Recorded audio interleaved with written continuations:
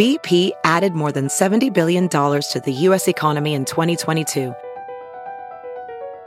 Investments like acquiring America's largest biogas producer, Archaea Energy, and starting up new infrastructure in the Gulf of Mexico. It's and, not or. See what doing both means for energy nationwide at bp.com/investing in America.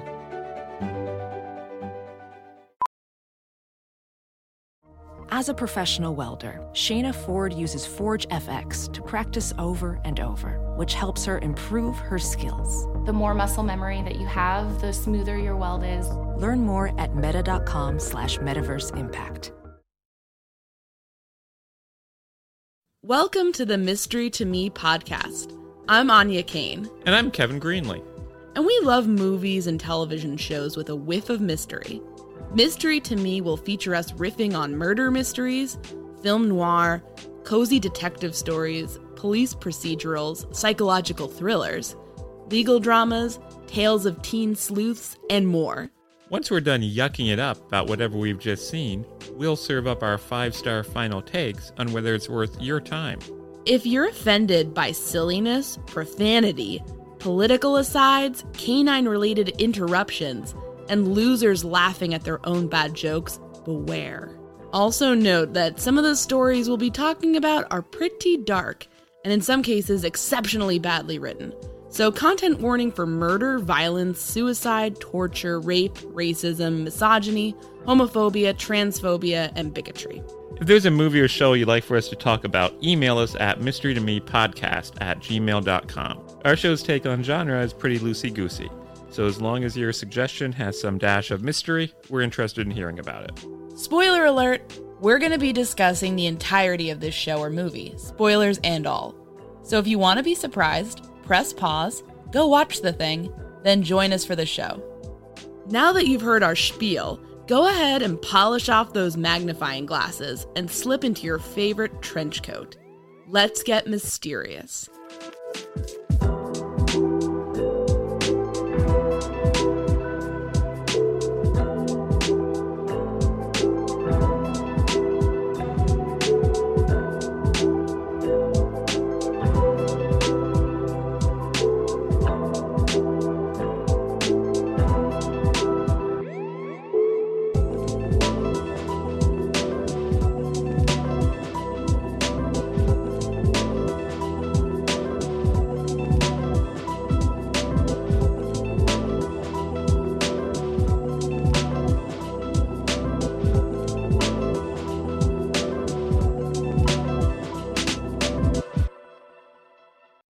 So, Kevin, what did we watch today on this Saturday evening?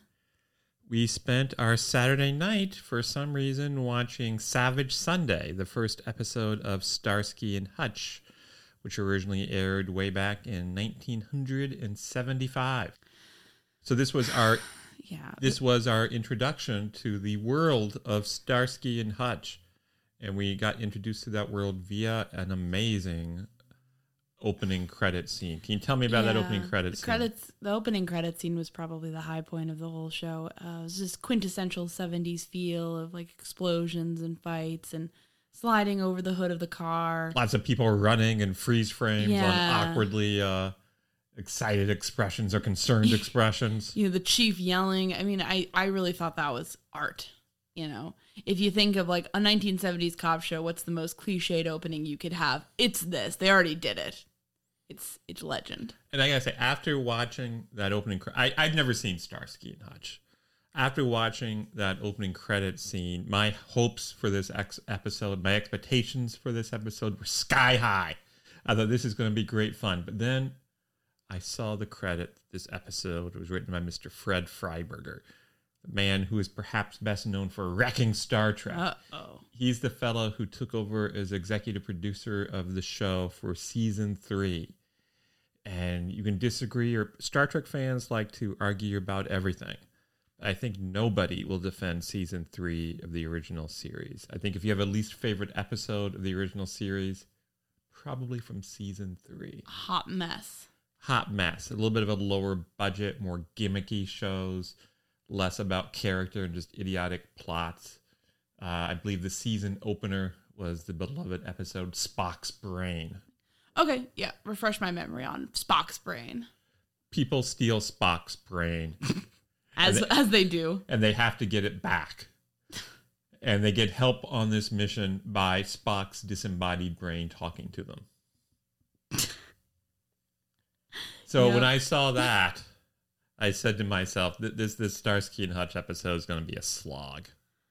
It really was. And I was right. You know what? Because there's fun bad where you're like, oh, I don't even know what's going to happen next. It's going to be stupid, though. And then there's like boring bad. And I think this verged into boring bad for me. Yeah. I despised the episode. It was very low energy, low key. The two lead characters, no charisma. It was like they just met each other like a minute before filming started.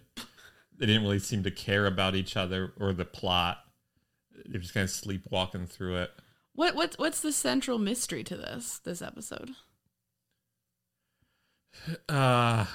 Jesus. So there's these two old people.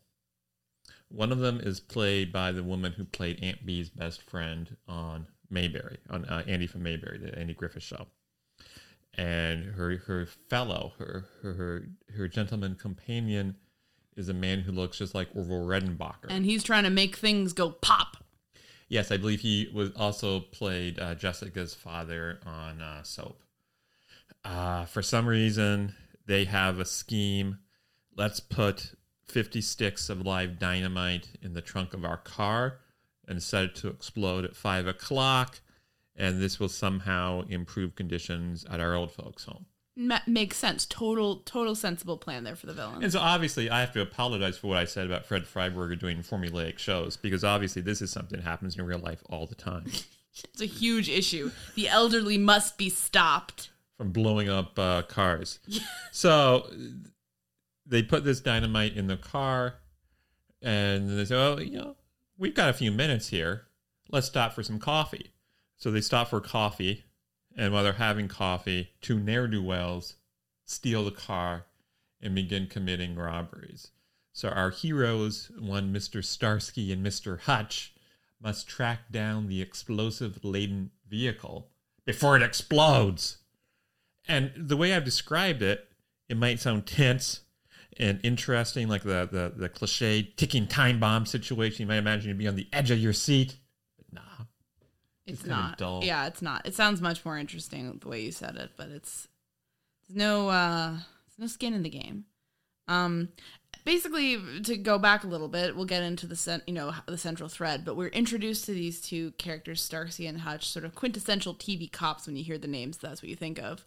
And it's Sunday. They make a point of saying that, but it's not such a fun day, because they're busy trying to catch some bad guy named Milton. And then that's weird because someone else is named Miller in the episode. And I'm like, what is happening? Anyway, so they're running this guy down, and then it's sort of interspersed with, and that goes nowhere. That guy ends up escaping when they're driving around. Yeah, they capture him. Yeah. No big deal. And then he escapes. And then I think we forget about him. Yeah, we basically forget about him. Well, whatever. I don't need everything to totally pay off, but it was sort of like, okay.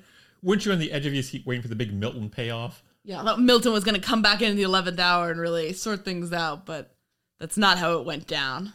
If you were writing this, I think Milton would be the big bad guy at the end. If I were writing this, I realized I would make one key change that I think would have livened things up. What would that be? Lot. Well, okay, other than just writing better characters and making Starsky and Hutch more interesting in this, I think I would have had them take one of the people hostage who they robbed.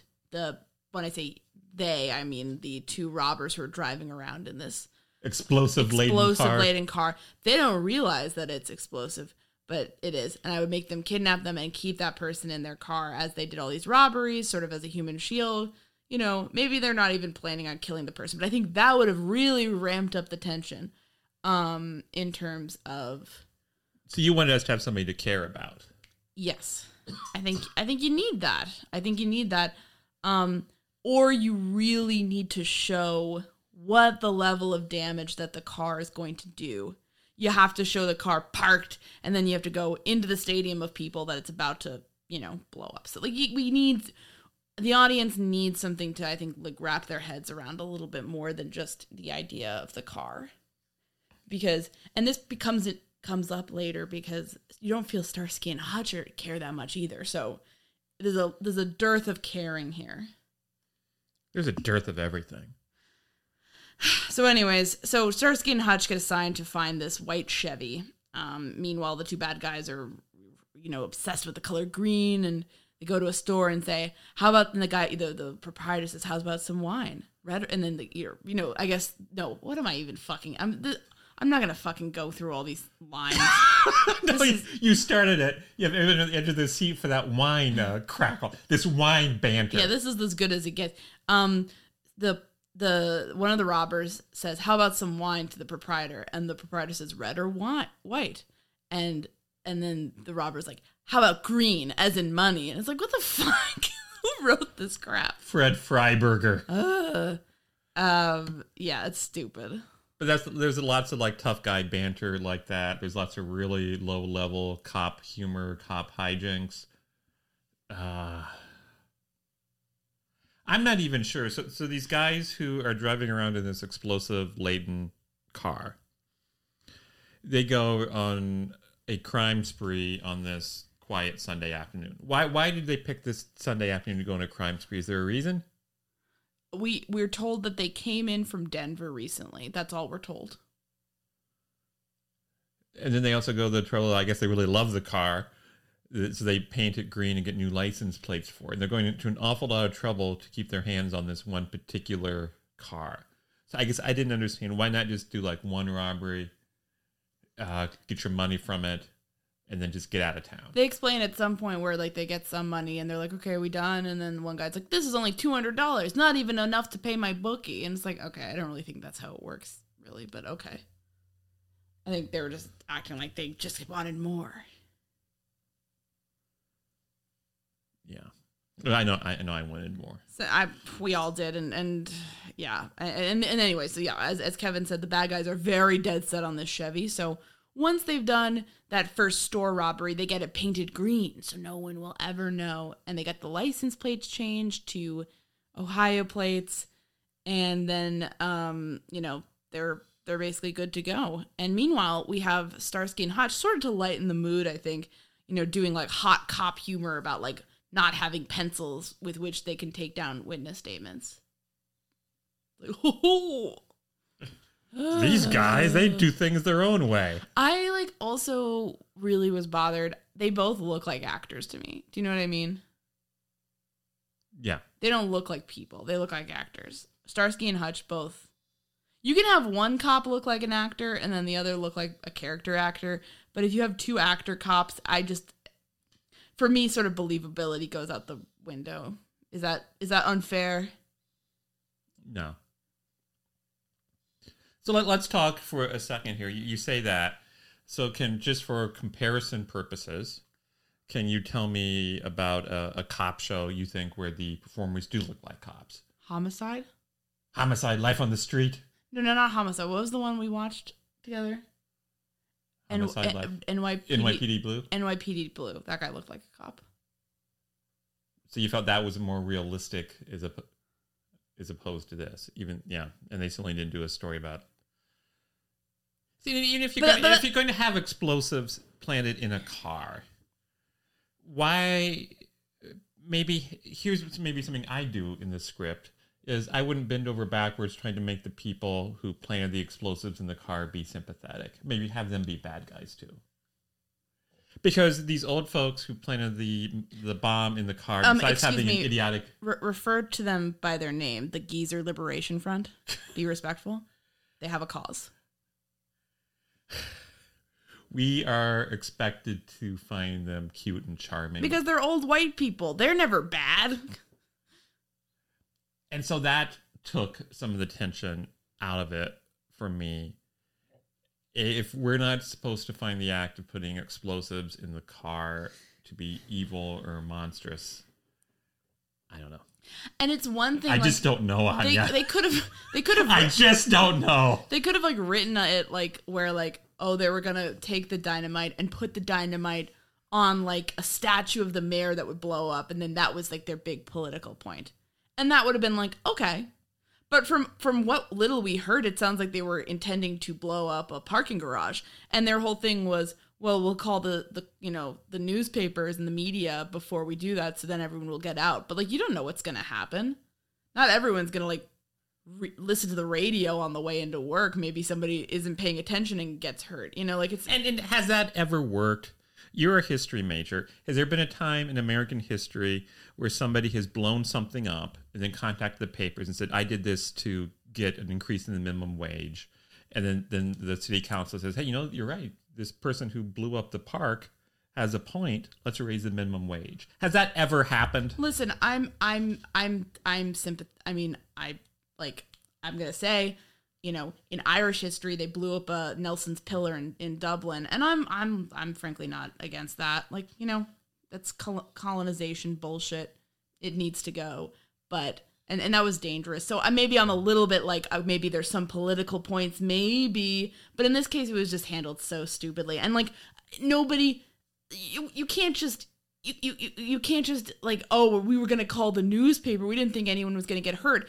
This couple realizes that if somebody rear ends their car, the whole block's going to go up. It's not, they realize that this is dangerous and they're still doing it. And they're not taking a lot of precautions because they stopped to get fucking breakfast on the way to blow up this parking garage. So that should tell you that they're not taking this super seriously. Like if you're not going to have them don't have them be sympathetic, but if you're even going to try to go for maybe they have somewhat of a point, you can't have them be amateurish and flippant about this. And that, if we were going to go nobody stops for IHOP on the way to do something like this, unless you're a total sociopath. Because, I don't know. Stupid. We're supposed to think they're cute. And, so they're going to call a newspaper. This is 1975. So what's the newspaper going to do to get the word out? Print an edition the next morning? Yeah. Ugh, stupid. It's stupid. And yeah, it irked me that the show wanted to be like, oh, it's just Ma and Pa doing their own thing. It's like, no, they're doing something horrible. They're terrorists. They're terrorists. I get on mic for that. They're terrorists. Lock them up and throw away the key. But then the Geezer Liberation Front will take hostages. Yeah, they blow up the prison. Or they run a car into a grocery store to make a point to let them free. It doesn't make any sense. Yeah, and like, I don't know, like, I don't know. It feels... If you want to do... I'm not endorsing terrorist acts. No, obviously. Unlike you. Well, I wasn't endorsing terrorist acts. That's not what I heard. I don't think the FBI is going to find...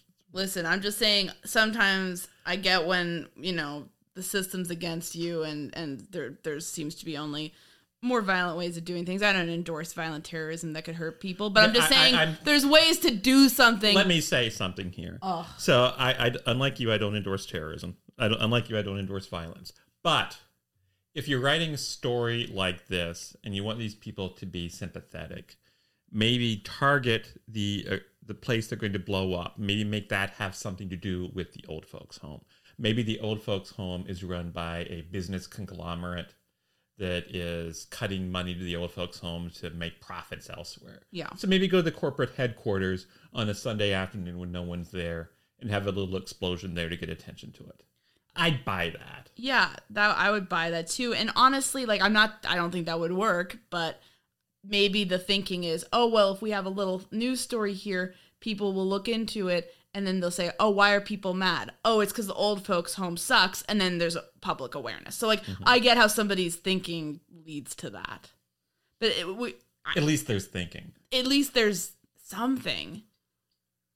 People are just doing things in this episode, and it's like without any clear reason. Like, the old folks are doing this, and then the robbers are just going around doing as many crimes as possible, but they're not wearing masks or anything. They're just showing up. Let me ask you this.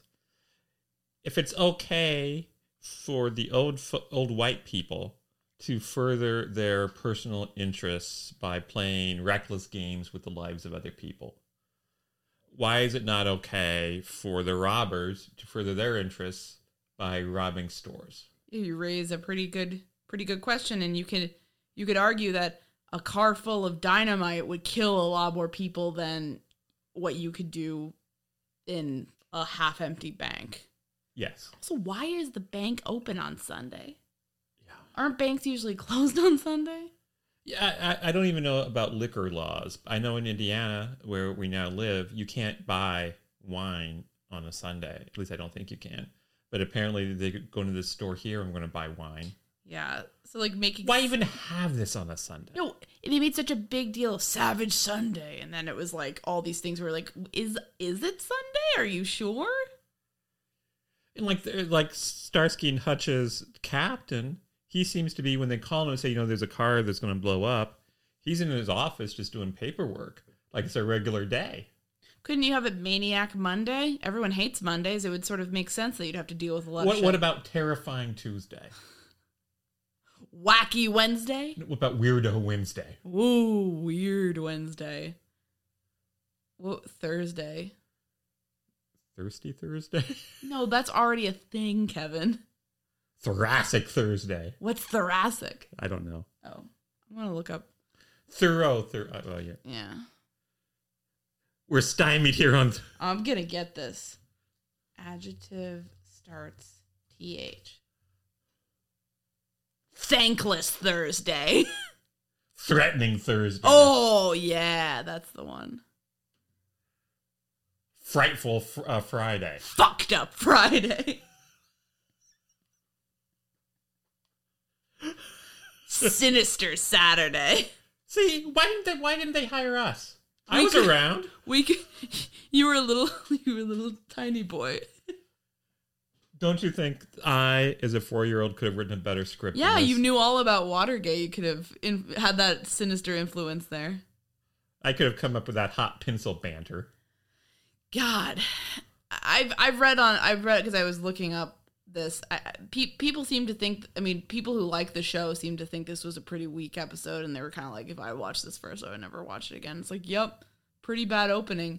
People seem to love this show at the time. And you wouldn't know why based on this. I have no interest in watching another episode of this program. What do you know? What did you think about the location shooting? There seemed to be a lot of location shooting. That's nice in principle. It's nicer if it serves a story and has good characters. Kojak, which is a show I think you and I need to cover in a future episode. They did a lot of location shooting. The characters were interesting. The stories were interesting. The writing was top notch. Who loves you, baby? I love ya. Kevin's man crushes Kojak. Telly Savalas. It's a great program. I know. I enjoyed the movie we watched. We watched the pilot. We need to watch a regular episode. Yeah, the pilot was a little bit ponderous at times, but I really enjoyed Kojak, the character. We need to watch a regular episode of Kojak. So we should mention they do call, as I alluded to earlier, they called the chief, who's just sitting there quietly at his desk, and he is what you think the chief would be like on a show like this. He's just kind of stern and irritable. He's like Perry White from the Superman show. Yeah, badges on the desk. Like he just barks that when no one else is in the room, just on instinct. And then they go to their pal Huggy Bear, who's their informant, to try to get information about where the car is.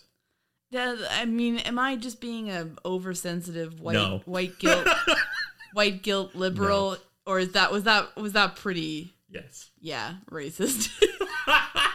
He's like jive talking. It's not good. Did not age well. No, I don't know what like Hollywood exec focus group bullshit put.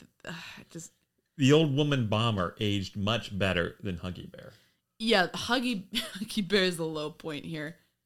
And I'm not even going to try to, it's not Should good. we just move on? Yeah, let's just, I don't know how much we can unpack here, but it's like it's not good. It's racist. It was uncomfortable. That seemed to go on and on and on. But anyways, They go and they also check in on the old folks' home, and the old folks immediately confess and say, "Oh yes, we didn't call about our missing car because it's covered, it's full of dynamite," and so that's what sets off Starsky and Hutch. Starsky and Hutch. That's the show. That's the show where Starsky takes over a Pizza Hut. Is Starsky and Utz when he takes over a pretzel factory? Starburst and Hutch. Starbucks and Hutch. Okay, I'm done. Yeah. And also one problem was like Starsky and Hutch didn't know immediately what the issue was. They didn't know that this had dynamite in it. They were just, investigating some robbers. Maybe if with a more competent writer, that would have been fine. But like when it's like, protagonists are aware of the situation and like know what they have to do and like are motivated. I think that's a little more interesting to see them in that element, especially in like a pilot or like a first season episode. I don't know. And so it's like they're just finding out that there's a bomb in the car. And then they go play basketball. Yeah, this is also, oh God, I cringed so hard my face froze like that, basically. They go to these two young guys who are both black, who are playing basketball, and then they challenge them to a basketball game if they tell them information. If the kids tell them information about, like, the robbers, then they'll... like, if the kids win, then they get $100 with no questions asked, and if the cops win, they get information, and it's just so cringy. And this basketball scene goes on for 5 hours! And while they're playing basketball with these young men of color, the theme from the Harlem Globetrotters theme, Sweet Georgia Brown, starts playing in the background. Harlem Globetrotters, of course, are a famous performing basketball team made up mostly of people of color. It's so cringe. It's so like... It felt racist. It is. But it's like, it's not racist in the kind of like, oh, we hate people of color way, but it's racist in the kind of like, like trying, like just awkward cringe shit like this. I thought it was kind of racist in that there's these two young men of color and obviously spent a lot of time playing basketball. These two white guys who are middle-aged, much older than these young men of color, come and easily beat them at the game. It's also kind of racist with the robbers. The guy who's in charge and always has the plan and is like the more like smart one is the white guy. And then the guy who's black is like his lackey, basically. And it's like, okay. Ugh. It's just a lot of cringe in this.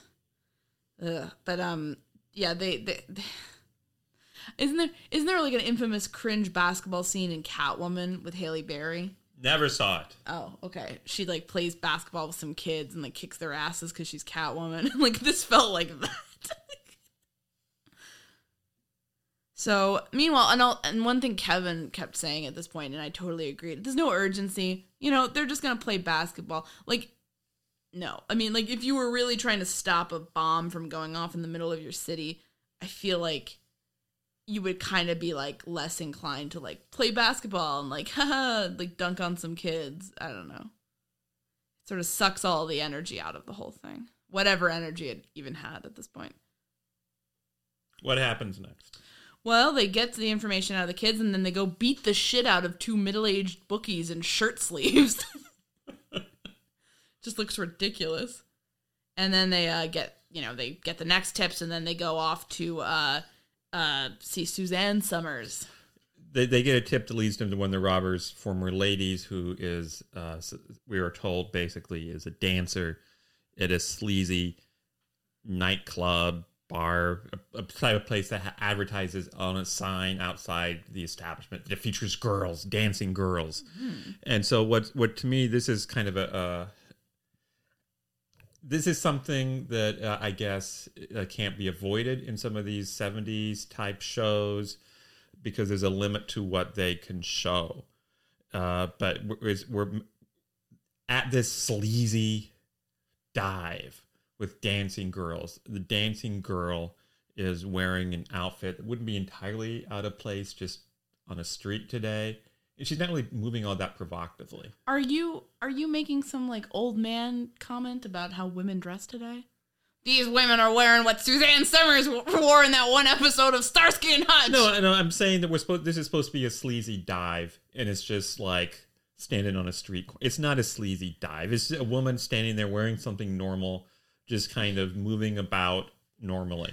It's totally respectable, Anya. And if you saw me in the background of this footage, I would hope you would not think anything other than I wanted some curly fries. I was around then. You sound awfully defensive about this. I can't imagine if you went into a sleazy dive in 1975 California. I can't imagine up on the stage you'd see a woman dressed normally, moving normally, and you feel, well, I've gotten my money's worth. I can't imagine. See, Kevin is just crying for more sex in the Starsky and Hutch pilot. He's just, give it to him.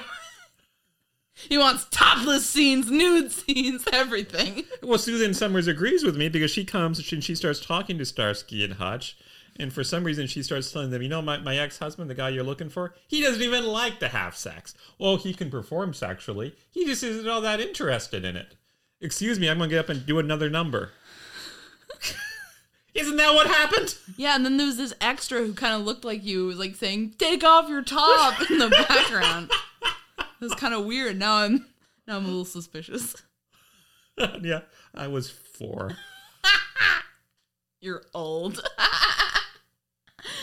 And then also she says that the Greg, one of the robbers really likes rock and roll, which just felt like a really dumb.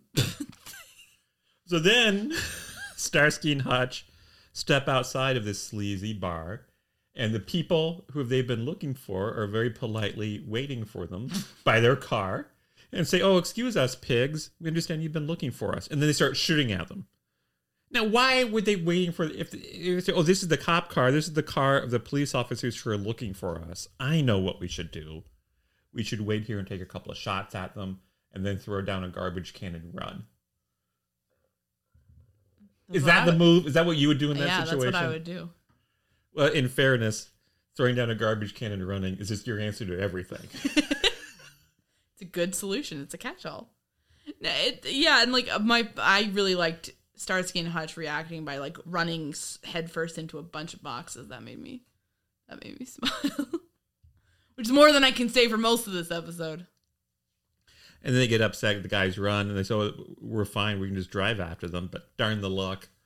The bad guys took the tires off their car. And they like hit their car and get mad about this like for way too long. Like they one of them kicks the car and the other kicks the car and then they slam the door and the other slams the door and they're hitting the car and it's like, oh my God, just stop. Meanwhile, the elderly couple who are responsible for all this madness have been released on bail. They are white people, Kevin.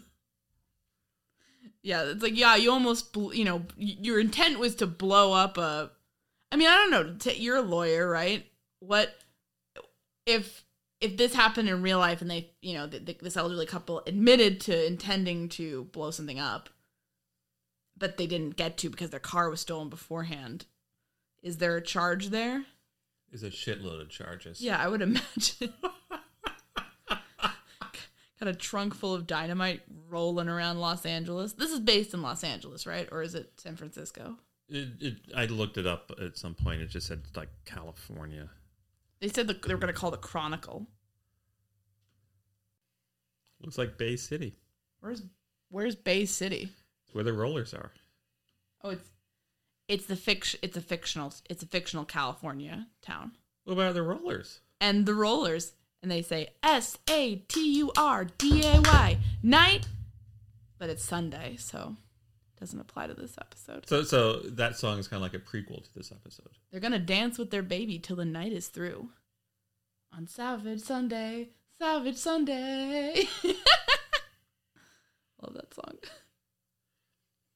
I think it was about the point you said, and I agree that this episode felt like about 5 or 6 different shows all at once. Yeah, it felt like very much like throwing a lot of stuff at instead of trying to focus on like us telling one story and telling it well and sort of focusing on like some sort of theme for the episode and having stakes for the episode that sort of ramp up over time until you hit a climax. It felt like they were trying to like cram in a bunch of shit all at once and it weakened the whole product. Made me sick inside. Yeah. Starsky and Hutch end up getting to the mechanic guy who helped the robbers redo their car. Now they know it's green with Ohio plates, yada, yada, yada. Starsky steals the chief's... What happens, they go back to the office, and the chief is eating a hamburger. He's eating like 2 hamburgers, and Starsky says, can I have one of those? And the chief says, no, you can't have one of these burgers. They're my burgers. Don't you dare steal my hamburgers, Starsky. That'd make me pretty upset. And so then... That's what you say to me every time we have burgers. And then, of course, Starsky says, oh, look over there, Chief. And then he grabs the Chief's food and bounces. And then the Chief says, oh, that's Starsky. Read what I wrote, because I quoted you directly. Read what you said about this. I said, this is really low-rent cop humor and cop antics. And then I sighed warily. I said, it just makes me mad, this show. Low-rent cop humor and cop antics. The show. Yeah, and then also tell us what happens next, because the kind of the coming conflict is them having to find the car by 5 p.m. At 5 p.m. it is time to explode. But who's the real hero of this episode? That's the thing. So I think it would be interesting if the heroes we've been following play a key role in the finding of the car. Yes. They're totally uninvolved in the finding of the car. Yeah, that would, I feel like, would just be basic storytelling, right? Basic storytelling. Yeah. So a guy who's a clerk in a parking garage, he says, hey, that kind of looks like the car people are looking for. I'll call it in. And he calls it in. That's how they find the car. So nothing. None of this Suzanne Summers stuff. None of this beating up bookies. None of this losing Milton. None of this contributes in any way. Yeah, it's like, it's one of those things. It's not a realistic show. It's not a realistic portrayal of what it's like to be a police officer. If this were a realistic show, perhaps a tip would be crucial, from the public. And maybe even in an unrealistic show, that could play a role. But the climax of, like, what's going to happen with the car is solved by some rando. And it's like, okay, so basically nothing we've seen in the lead up really matters. I guess them realizing that it had Ohio plates with green paint mattered, but that's nowhere near as interesting as, like, finding the bomb car, So then they find it in the parking garage, but they can't get the trunk open. So then Starsky hops in the car and he drives. Let's not downplay what happened first. It basically looked like anytime you're in a fucking parking garage looking for a spot, they're just driving around with a motorcycle cop looking for the car, and it's like very slow and very boring looking. But yeah, then Starsky gets in the car because they can't open the trunk, and yeah, he drives it into an abandoned lot. Should we wait a second and say, if they've been looking for a car with basically a bomb in the trunk all afternoon, bring a crowbar. Yeah, don't you think they would become prepared? Go to fucking Home Depot. So as soon as they find it, they can open up the trunk immediately? Yes. They were in a garage earlier. They were in a garage interrogating that guy. They could have just taken one of his crowbars. I'm assuming they have crowbars at garages, right? I don't even know this one. They do things differently in Bay City. Yeah, it's California for you. Things are all different there. Yeah, so Starsky drives the thing out of the place, drives it into an abandoned lot, jumps out of it, rolls away in the dirt, and then it blows up.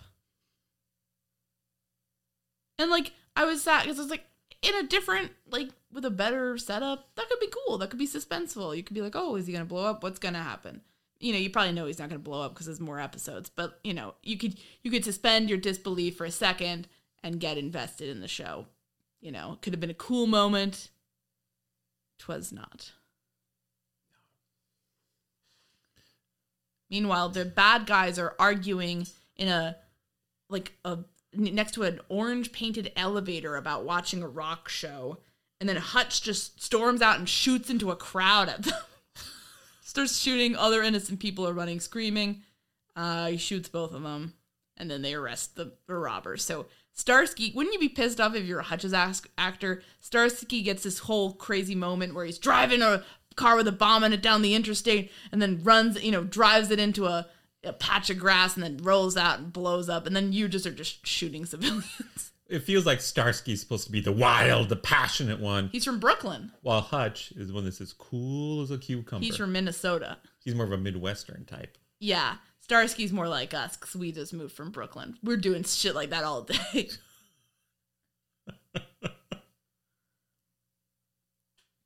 So then we have what I think is like if the opening credits were the high point in terms of being silly but fun, this is the high point. This is another high point because it feels like so bad it's almost surreally funny. Like, it's almost like I can't believe what I'm seeing right now because, I mean, it was a very unrealistic show. This was an unrealistic episode.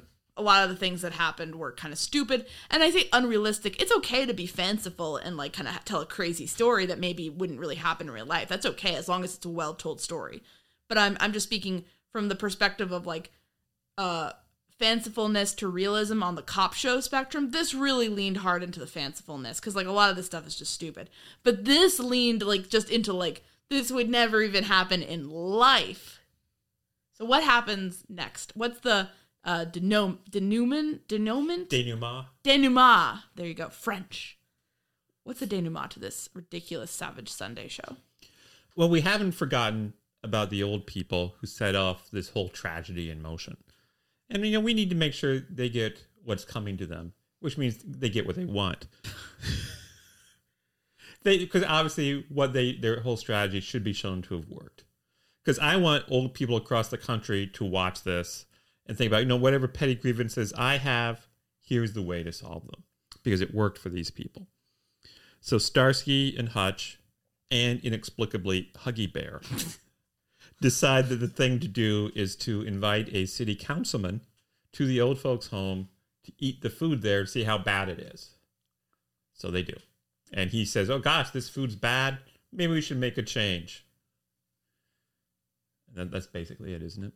Yeah, and yeah, it's that bad. And like also what like local random cops have enough pull, and also a guy who's like basically a confidential informant because he has criminal connections, have enough pull to just, hey, city councilman, come with us. We want to show you something. And while we're at it, we want to compromise our confidential informant by having him tag along with you to this old folks' home, where two people there are terrorists. Makes a lot of sense. Before I give my final take, Kevin, what did Freiberger bring a similar bad energy to this show that he did to Star Trek Season 3? And I know you're going to say this is bad and that they're both bad, but is this the same kind of bad that you noticed in Season 3 of Star Trek? I would argue in some ways no, because in Season 3 of Star Trek, it felt like there wasn't really a lot of budget put into production and filming. And I think strictly from a production viewpoint, this was pretty good. I liked all the location shooting. I actually liked the car explosion. I thought that was kind of cool. So that stuff was good. I think the scripting was bad in a similar way. I think the third season Star Trek's veered more towards stupid formula and just plot turns for the sake of plot turns as opposed to sense or logic. And I felt that third season of Star Trek didn't really make any of the characters seem interesting. And so in those terms, I think there's a certain similarity. I agree. Hard agree. So is it time to... Yeah, get in this Is it time to jump out of the car before it explodes? I think that's too late for that. Just get us out of here. We'll go patch up our wounds and try to move on. I'd say that when it comes to old-timey cop shows, this episode of Starsky and Hutch isn't the Sunday best. Thanks for listening this week. I'd like to give a special thanks to Kevin T. Greenlee, who's no relation to me. He's the guy that composed the great music for this podcast, and you can find him on the web at kevintg.com. You can follow us on Twitter at Mystery to Me. That's mystery_to_me_. And at Mystery to Me Podcast on Facebook and Instagram. And you can always send us recommendations and feedback of any kind at mysterytomepodcast@gmail.com. We're not teens setting up Hotmail accounts in the early 2000s, so all of those spell out 2 as T-O. Thanks so much for listening.